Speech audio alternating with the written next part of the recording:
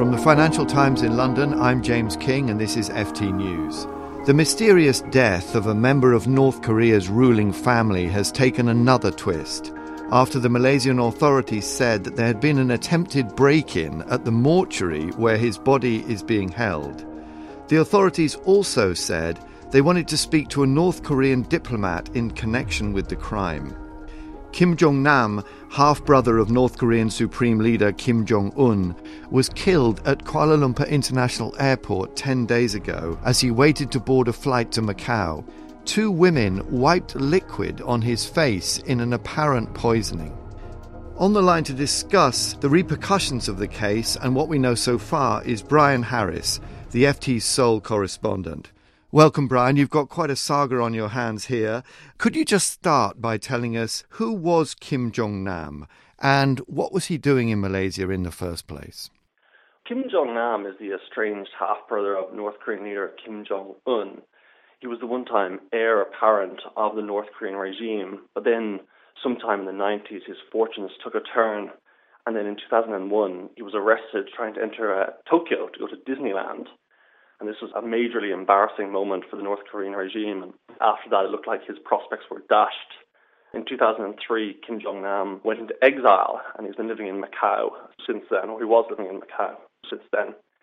No one's quite sure what he was doing in Malaysia. It will likely emerge over the course of the investigation. Speculation is swirling at the moment. Some believe he was there on business, while others have speculated that he had an affair and he had a mistress in Malaysia. But as I said, this is currently speculation. And what do we actually know about how he died? Well, some very interesting CCTV footage emerged in previous days. And in this footage, Kim Jong-nam is seen loitering in Kuala Lumpur International Airport. He's getting set to board a AirAsia flight back home to Macau. Now, two women are seen to approach him. One seems to grab his head from behind, while the other seems to push something in his face. The footage is quite grainy, but it's either a cloth or a rag or maybe even her hand. The thinking among Malaysian police is that there was some toxin involved, and they pushed this toxin into his face, and that would be his eventual downfall.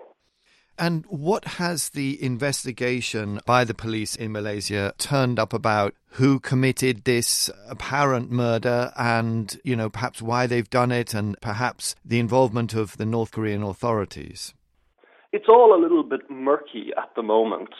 It sounds like a classic potboiler. But the two women were arrested soon after the incident. One is Vietnamese, one is Indonesian.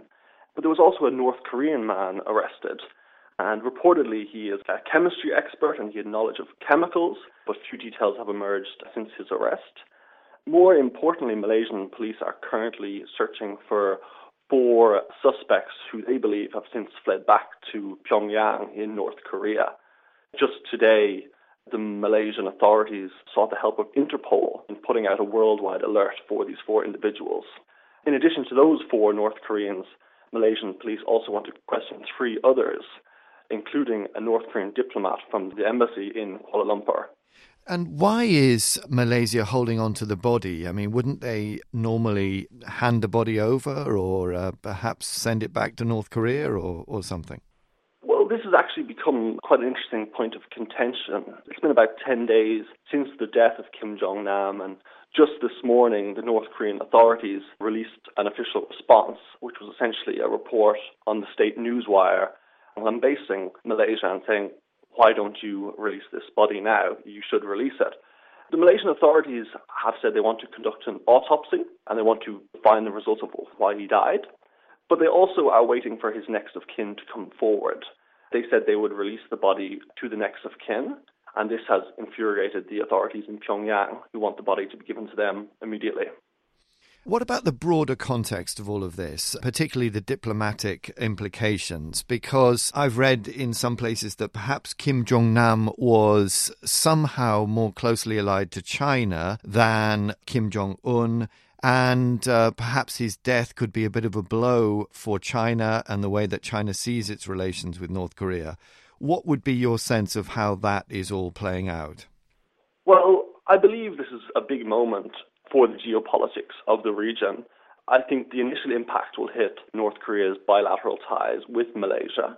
It's quite interesting, I'm not sure if people are aware of this, but North Korea actually had quite a good relationship with Malaysia prior to the death of Kim Jong-nam.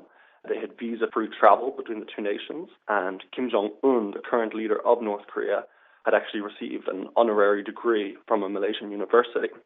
But since the incident, relations have deteriorated considerably, and the rhetoric coming from both countries now is quite vitriolic and quite aggressive. So it'll be interesting to see how that bilateral tie plays out.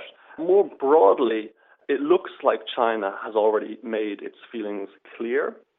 Following the death last Monday, China on Saturday decided to ban the import of coal from North Korea. And most experts believe this is a big move in showing their displeasure with the regime. According to some economists I spoke with, this ban on coal from North Korea could hit the North Korean economy for about $1 billion, which is about 5% of their GDP, so quite significant.